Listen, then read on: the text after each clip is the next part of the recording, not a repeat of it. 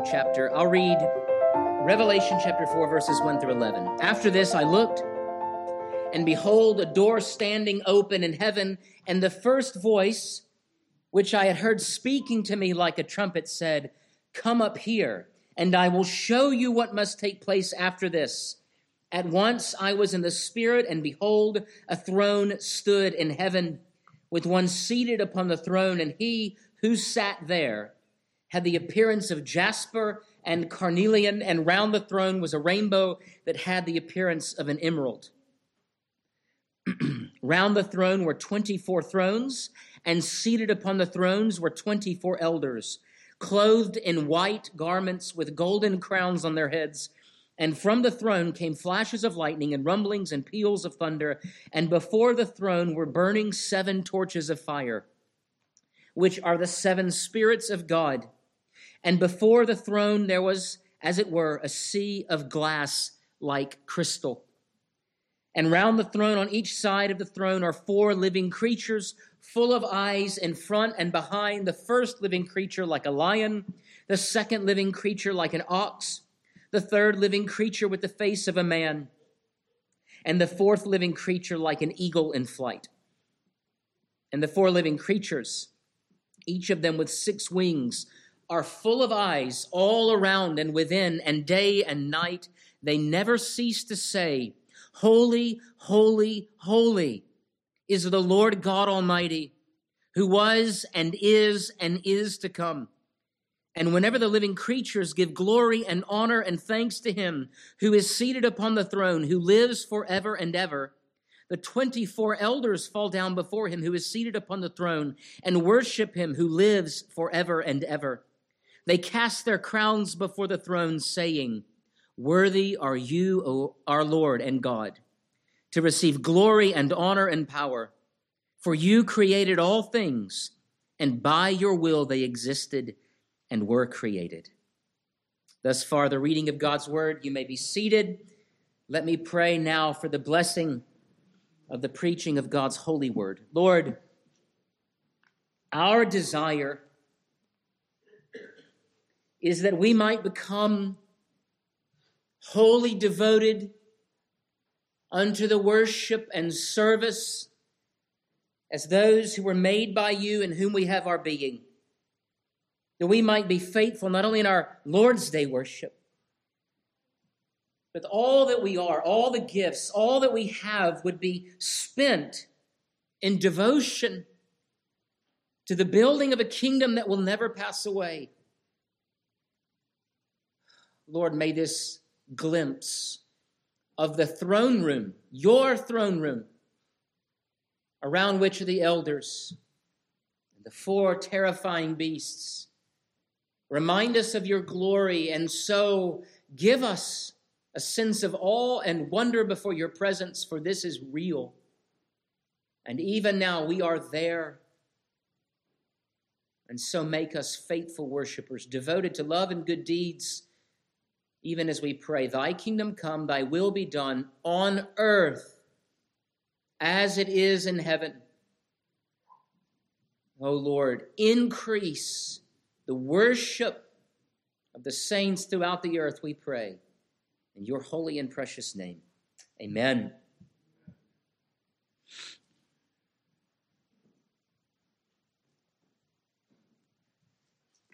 All right, as we continue through the book of Revelation, we see here a continued understanding of what is going on in heaven while the stuff of earth is happening.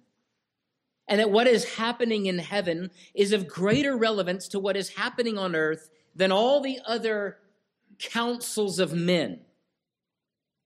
Recently, the nations that belong to the North Atlantic Treaty met to scold the nation of Russia in their invasion of Ukraine, and Russia vetoed the vote. Surprise, surprise. It happens. Nations misbehave, and those nations are led by men who crave power above all else, even if it means engaging in wicked practices of taking the lives of the innocent. And so we think, what is to be done?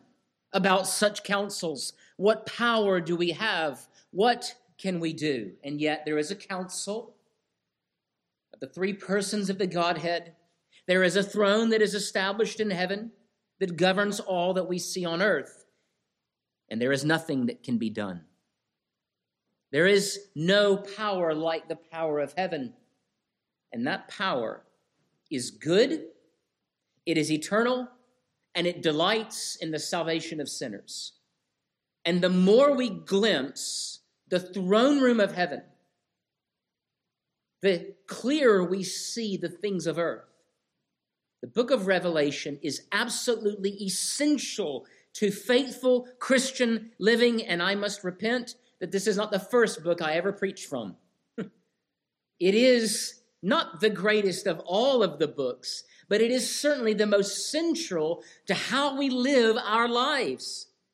And I have seen too many Christians walk around with their heads down thinking that what we see in the book of Revelation is of no import or importance to our lives today. But just because we see injustice,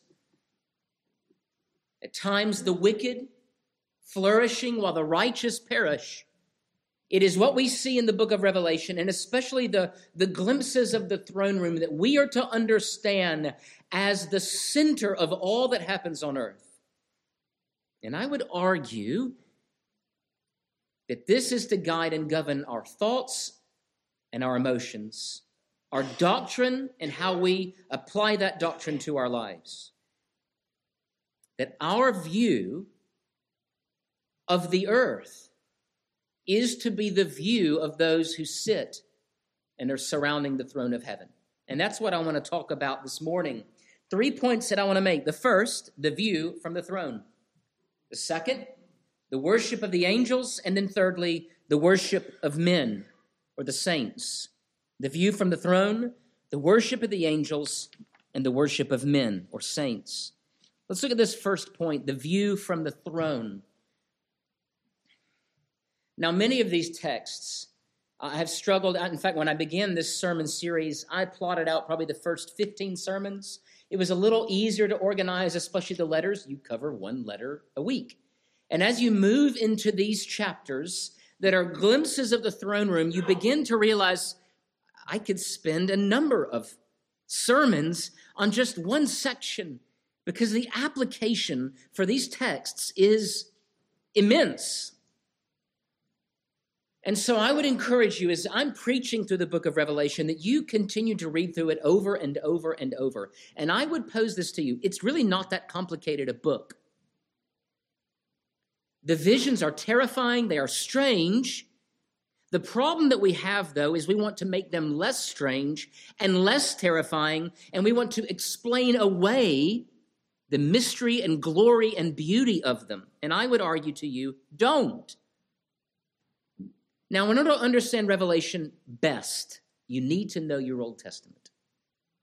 Because the things that John sees, he uses the covenant language found throughout the Old Testament. And the sort of sister book to much of what we see in the book of Revelation is the book of Ezekiel and the other apocalyptic literature that we find in the Old Testament.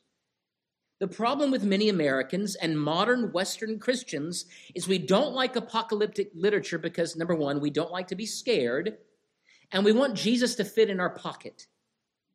We don't like the idea that there is a God who reigns in heaven who is beyond our control, who is far more glorious and terrifying and awe-inspiring than the God that we really want in our daily lives. We don't want Christ to consume everything.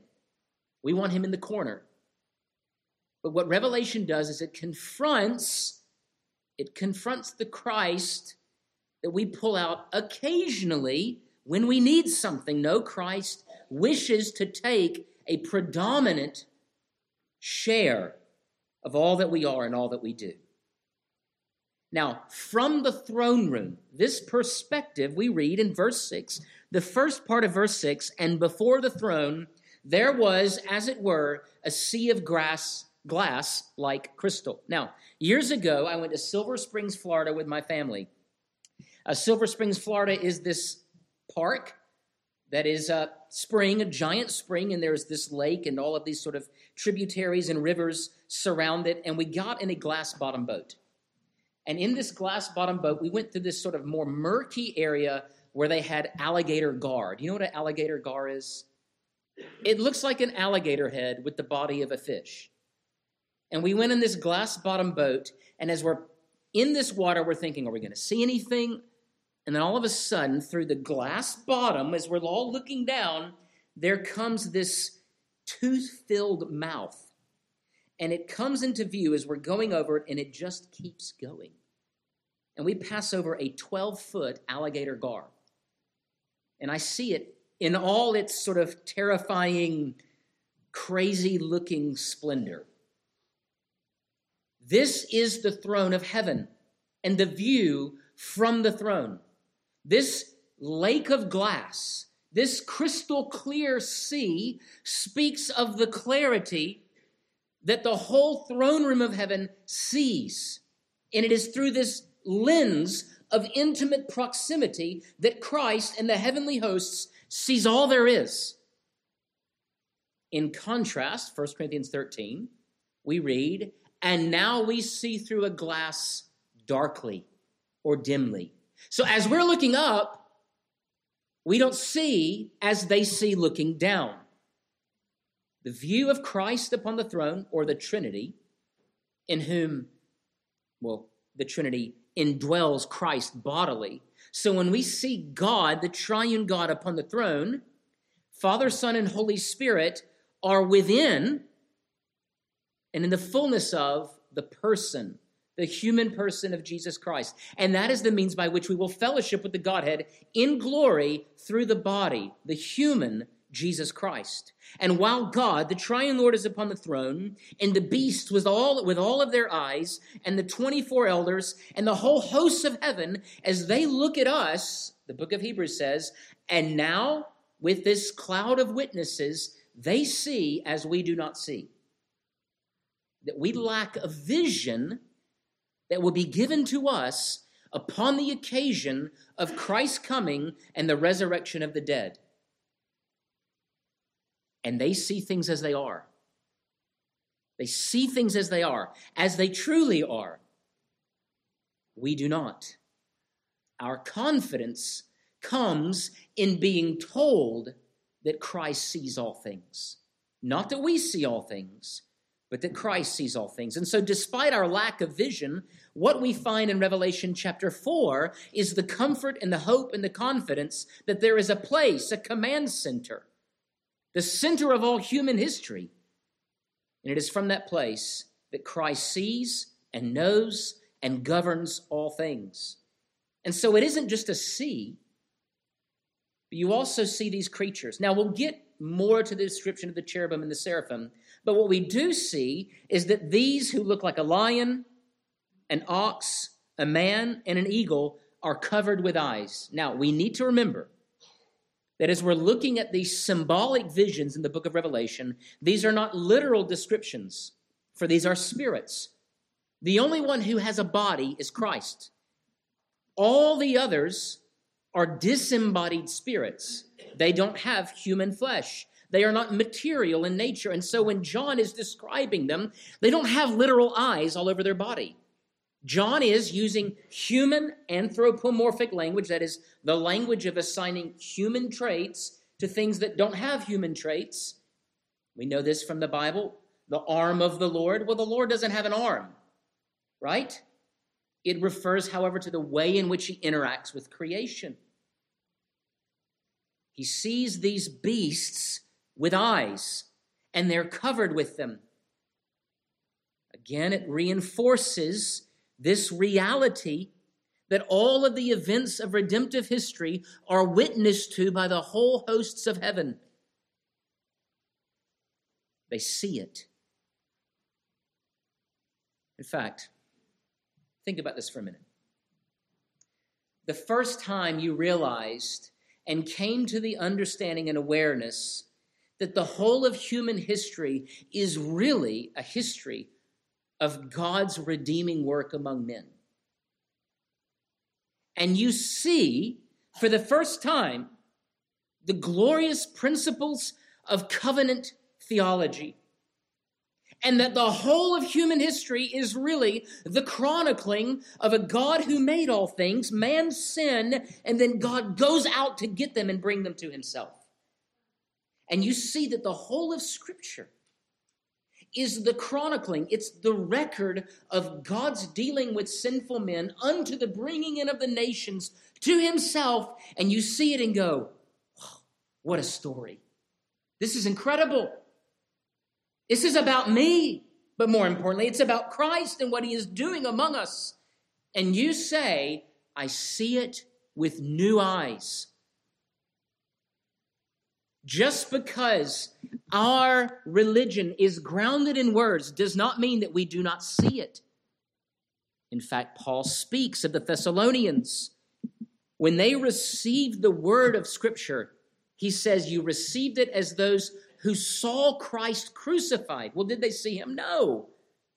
None of those who were there in the city of Thessalonica saw Christ crucified. How then did they see him? Through the eyes of faith. That is how we are to read Revelation. That all of these things are true. And what we need to see, Christ has given it to us. There are things we do not see. There are things that they see in the throne room that we do not see. For we still see, remember, through the glass dimly. For those of you who've ever been interrogated by the police, I hope it's not many of you. You know those one-way pieces of glass? There is the cop on one side of the table. You've seen enough cop shows if it's not been you on the other side of that table. And then there is the person they're interrogating. And then there's the captain or the others. And they're in the room and they're watching. Think of that. Christ sees it all. The beasts see it. These glorious angelic beings, the 24 elders who represent the old and new covenant churches, the whole people of God, they see it. They're covered with eyes. They see it all, but we do not. But we are told. And by being told, we see that they see, and so we have confidence that someone sees, even when we do not. Is this not the great challenge to our faith? What is the plan? What's the purpose? Why cancer? Why war? Why affliction? And what we see is that all things have been ordained by God to bring to himself glory. He knows. And so you can say, if he knows, I'm good. I have confidence. And so the throne room of God is not just one that has a clear picture, but eyes to see. The angels behold the mysteries, even that we do not. And so, within this first point, the view from the throne, we have this confidence that there is a revelation that awaits us. And that revelation is not unlike what we see, but it is a fuller and more glorious picture. The saints who are triumphant behold a plan and purpose that you and I cannot. And God does not owe it to us to tell us. He knows. And we know the one who knows all things. Is this not what Job learned? Job, these things are too high and wonderful for you. But God knows. We know the one who sees all and has decreed all, and that should be enough for us. That is the view from the throne. It is a clear, true picture of all the stuff of earth and of heaven. So let's go to the second point, the worship of angels. So we look at this sea of crystal, and then around this throne of which Christ is seated, and he looks magnificent. And around him is this crown of emerald. And then there are the 24 elders, and they are on thrones, and they're wearing crowns. And aside from those elders are these beasts, these living creatures, the cherubim and seraphim. M-I-M, the suffix of cherub and seraph is just plural. It's the Hebrew plural. And there's 4 of them. The first looks like a lion. The second, an ox. The third has the face of a man. And the fourth is like an eagle in flight. Now remember, these are non-literal expressions of the things that John sees of the spiritual realm. It is not unlike Jacob's vision in Genesis 28, where he sees this architecture, this building, this religious structure upon which angels are ascending and descending, and commentators and translators have a hard time explaining what it looks like. Because in that vision, there are some who say, and God stood next to Jacob. But then there are those who say that God stood on top of the structure. But the truth is more sort of well-rounded and fleshed out than that. It is that God was the structure. And in fact, it's Christ Jesus. Because later in the Gospel of John, Jesus says, I am the one upon whom angels ascend and descend.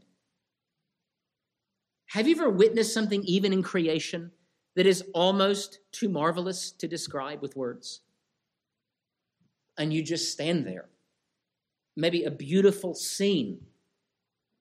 I've never seen the Northern Lights in person, but I've seen videos of them, and even the videos of them are amazing.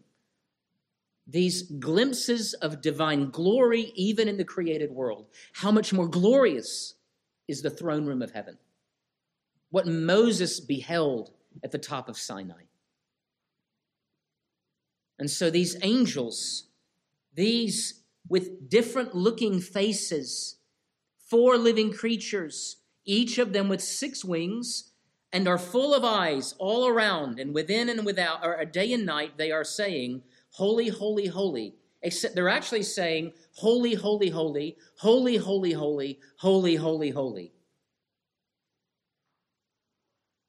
To the 3 persons of the Godhead, they say, holy, holy, holy. Their response in dwelling in the presence of Christ, the Father and the Spirit, is doxology.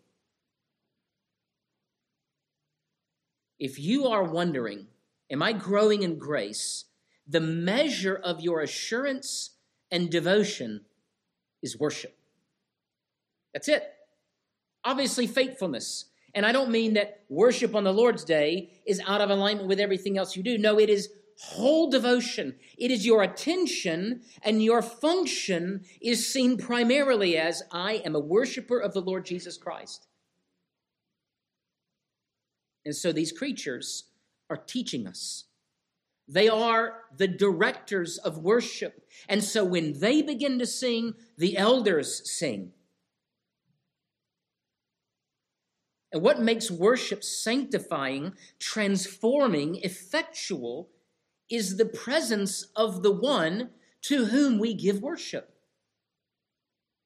You cannot be in the presence of Christ and not go, holy, holy, holy. It is inevitable. It is the only righteous reflex. And we cannot see him and not gaze upon his beauty and wonder and awe.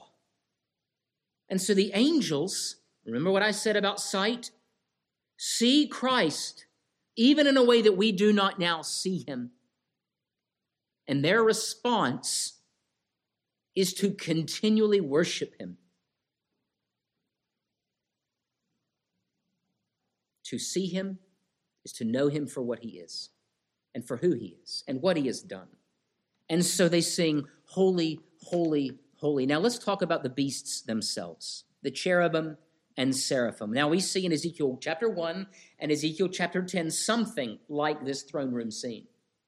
And the descriptions are a bit distinct, but it seems to be, especially in verses 4 through 7, that it is a description of the same kind of thing.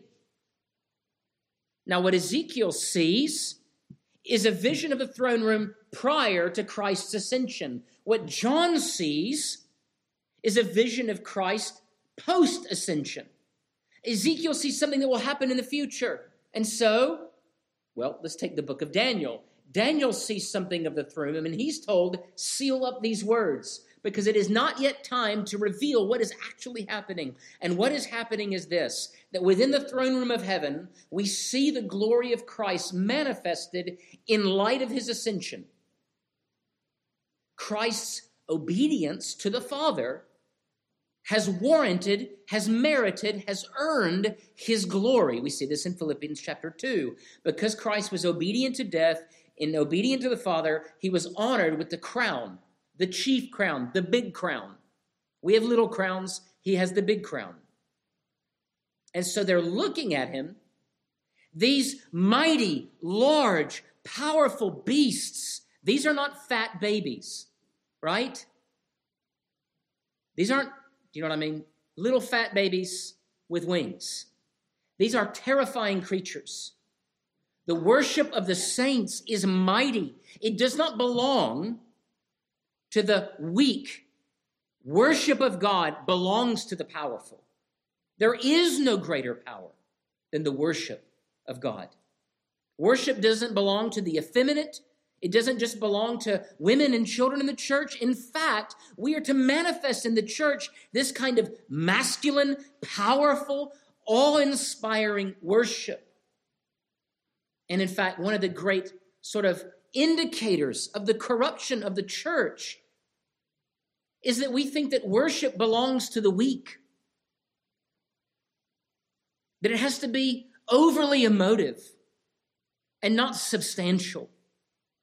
But the worship of the saints belongs to those with incredible strength and power. These aren't, Tolkien-esque kind of elves. Do you know what I'm talking about? Did you watch the Tolkien movies? All of the elves look a little bit like, gender confused. They're very effeminate. They're very slight. They're very delicate. None of this is happening around the throne. Don't think fat babies. Think mighty animals like the Sphinx or an ox. Think power. And all the power and might and energy of the angels is directed to the throne, and they are crying out. It is loud. It is joyous. And it expresses what Christ has done. It expresses what the three persons of the Godhead have done. Now, why four? We've looked at the eyes. These eyes indicate their sight, that even the angels behold in a way that we do not yet behold. But why four? Because there's a whole multitude of heavenly hosts praising God and saying, these four, Augustine refers to these four and says they really represent the four Gospels. Have y'all heard this? The lion, the ox, the man, the eagle, Matthew, Mark, Luke, and John. So oftentimes in some of your Bibles, if you have a little picture that sits in front of the title of a book, it'll actually be, for the book of Matthew, a picture of the lion. Mark, ox, right? Matthew, Mark, Luke, man. John, the eagle. Each signifying some unique character trait of Christ, forming a more whole picture from the four Gospels. I'm not saying he's wrong. That's one particular view. Some speak of these four angels that represents the four winds of earth, and that the throne of Christ and its effect, his lordship goes out into all of the earth, north, south, east, west. That the throne room of Christ has no end in its effect and power. And these angels represent the power of Christ poured out on earth. Calvin, in his commentary on Ezekiel, because he didn't get to finish his commentary on the book of Revelation because he died young, wrote that these images of what John sees, and he's using human language to describe something that is beyond description, is describing the lordship of Christ over man and beast, and that all things are under his omnipotent power. I would say to you, all three of those express what? The glory of Christ shown in heaven and earth. I'm not saying you got to pick. The point is, Christ's lordship upon the throne is everywhere.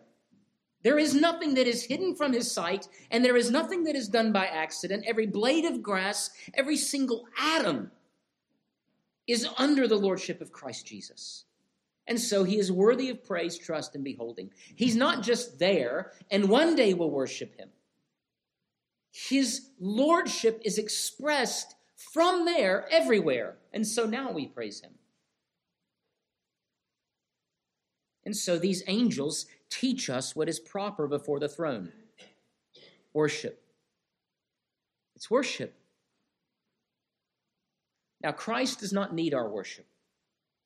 He has that already. In fact, the three persons of the Godhead did not have to make men or angels to receive satisfaction. For God in himself is complete and whole. You and I are not. We depend upon one another. Remember, Adam learned this lesson from the very beginning. And so the worship that is given to Christ, to the Father, and to the Spirit is one that is a reflex for creation and redemption. Christ did not make you and me because he was lonely.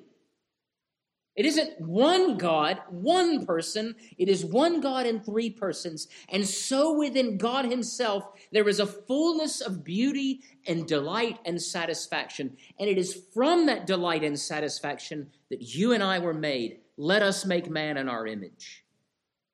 That we are born out of and made out of the love of the persons of the Trinity. God loves himself. And because he has made us to love himself, what we do when we are in his presence, if we are made whole, is we love and adore him. And that is what the angels are doing, because that's what they were made to do. That's what you and I are made to do. Sin introduced a great interruption to that.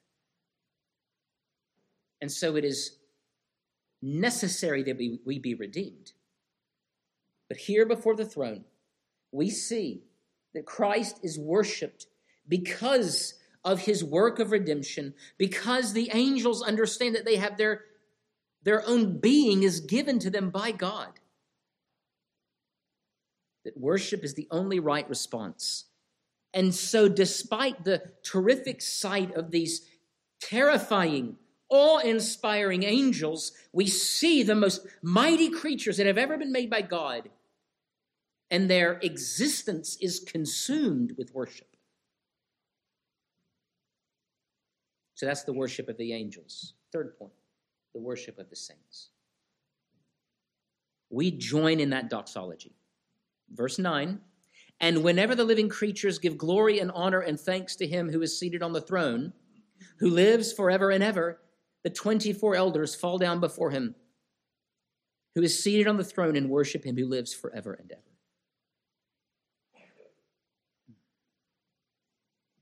The angels get it started. These four incredible beasts. And when I say beast, I don't mean simple-minded. But what else do we say? These angels with these unique appearances are the choir directors of heaven. And when the 24 elders that are the representatives of the whole covenant people of God, the invisible church, when those angels begin to sing, have you ever been to a concert and you hear the conductor taps his, I say wand, but I don't know what it's called. And they begin to sort of tune up. And you know, when you hear that sort of hum of the orchestra beginning, that it's about to happen. These angels proclaim a triune blessing to God, and the elders then sing, "Worthy are you, our Lord and God, to receive glory and honor and power, for you created all things, and by your will they existed and were created." We were made for worship. That is what we were made for. We were made to sing. I love hearing my daughter. She'll do this a lot. Walk through the house and she'll just sort of have a song she's singing all the time. And it's just joy overflowing, bubbling up in her heart and coming out her mouth. It's a lot of nonsense. It's just sort of sounds, and she's using words she's just coming up with. She's reflecting upon what's happening. Our song is a song that is directed to things that we see about God and what we know that God has done. These 24 elders who represent the whole covenant people of God, the invisible church, the whole number of the elect, join with the angels and they sing to the Lord a song of their own origin. They praise God for giving them life. How antithetical is this song to the song of unbelieving men? So, for instance, this sort of humanist today that has been liberated and unshackled by Christ's presence in his life says, man is the measure of all things. That song has no place in the throne room of heaven. In fact, we ought sing no songs that have no place in the throne of heaven. And you do not step into the throne room of heaven and say, me, I. You say, all glory and honor unto the one who made us. Our songs of praise ought always be directed to something about God or what God has done. Even now we can join them. Now we will not sing now like we will one day then, because our worship is heavily influenced by what we see. And the reason we struggle with worship now in this life is because we do not see Christ as we will one day see him. Because our hearts are out of one side of the mouth singing praises on Sunday morning, and we see it in church specifically, and with another side of our mouth or mind, we're thinking about something else. We're distracted. I can think of some places, though, in my life where I was absolutely not distracted. I remember my wedding day. I was nervous, very nervous. I don't know why I was nervous. I guess because it was a big event. And I'm standing there at the front of the aisle, and I'm sort of, this thing's going. I'm getting married today. And then the doors open, and the music is playing, and there's my bride standing, and it just, Do you know what bokeh is? Bokeh is this effect where you have a very nice camera lens, and it changes with the aperture. The aperture is open very wide, and so what it does is it enables you to focus on one object, and then everything else just turns into this sort of buttery, creamy background. There she is. And the whole way down, I'm going, I'm just enjoying the moment. And the reason I'm enjoying the moment is because I'm about to get married. And this person who's coming down this aisle has, for some reason, of her own free volition, said, okay, when we are in the presence of Almighty God, we behold him. And though the angels have all of these eyes and they see everything in heaven and on earth, their gaze is so directed and their affections are so directed, they are upon Christ. It is, in fact, in our worship of Christ that we rightly behold everything else. Because what is the vow? Forsaking all others. We say that when we get married. And so it's not just that time you see your wife in her beautiful dress, or ladies, you see your husband in his nice suit, and you think, I like that guy. But the vow is you will always look at your wife that way, even when you see other women or other opportunities. That the gaze of your spouse is to be predominant in every decision you ever make. When we behold Christ, when we behold the triune Lord, Father, Son, and Holy Spirit, everything else becomes secondary to the exercise of knowing him and making him known. That is how we are to join. We join in the song of the Creator. And we say, worthy are you, O Lord, to receive glory and honor and praise. The first portion of the song contains who the song about is the song about. I didn't say that well, but I think you caught my meaning. It's about the triune Lord. Holy, holy, holy is the Lord God Almighty, who was and is to come. And when we behold God as he is, we say what? Worthy are you because you are creator. Now, built into that song of creation is also the theme of redemption. That we were not only made by Christ, but we are remade by Christ. Only the Creator can recreate that which was broken and marred by the fall. And that is our song. And every song is built upon this theme. When we move through the Psalter, every psalm is built upon this theme that we are made for God, and so we ought to live in light of that reality. When we are mourning, we mourn in light of God's sovereignty. When we rejoice, we do so in light of God's sovereignty. It is all built upon this theme that we are made by God and we are made for God. And what we see of God is his power, his holiness, and his eternality. Where do we see his power? Well, he made everything. That's power. He spoke, and into nothing, from nothing, save the own creativity and power of his word, the word of his power, as we confess, he created all things. And not only did he create, but built into this concept of creation is providence, is ruling, is superintendence. His decrees are secure and effective. His holiness is his sinless perfection. He cannot be tempted, nor does he tempt. He controls sin sinlessly.